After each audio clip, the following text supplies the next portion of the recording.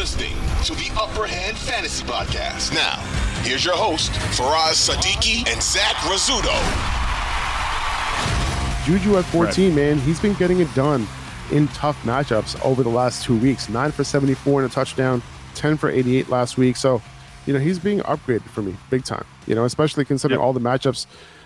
I hate this week for a lot of the wide receivers and all the weather concerns that we have for a bunch of wide receivers this week. So yeah, man, like JuJu is one of those guys. So you look at the names after JuJu, and there's a lot of question marks for a lot of these guys this week. But JuJu, for me, doesn't seem to be much of a question mark for me.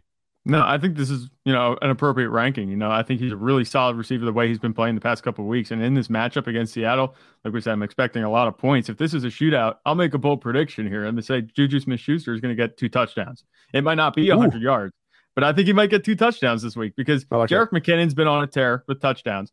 I don't think that's going to continue the way he's been scoring touchdowns, and they're going to have to go somewhere. It's still Patrick Mahomes-led offense. Travis Kelce will get his, but I think JuJu Smith-Schuster, this could be one of those games where, he just kind of elevates. He could be one of the difference makers for the playoffs this week. So there's my bold prediction for the week. We'll see if that comes true.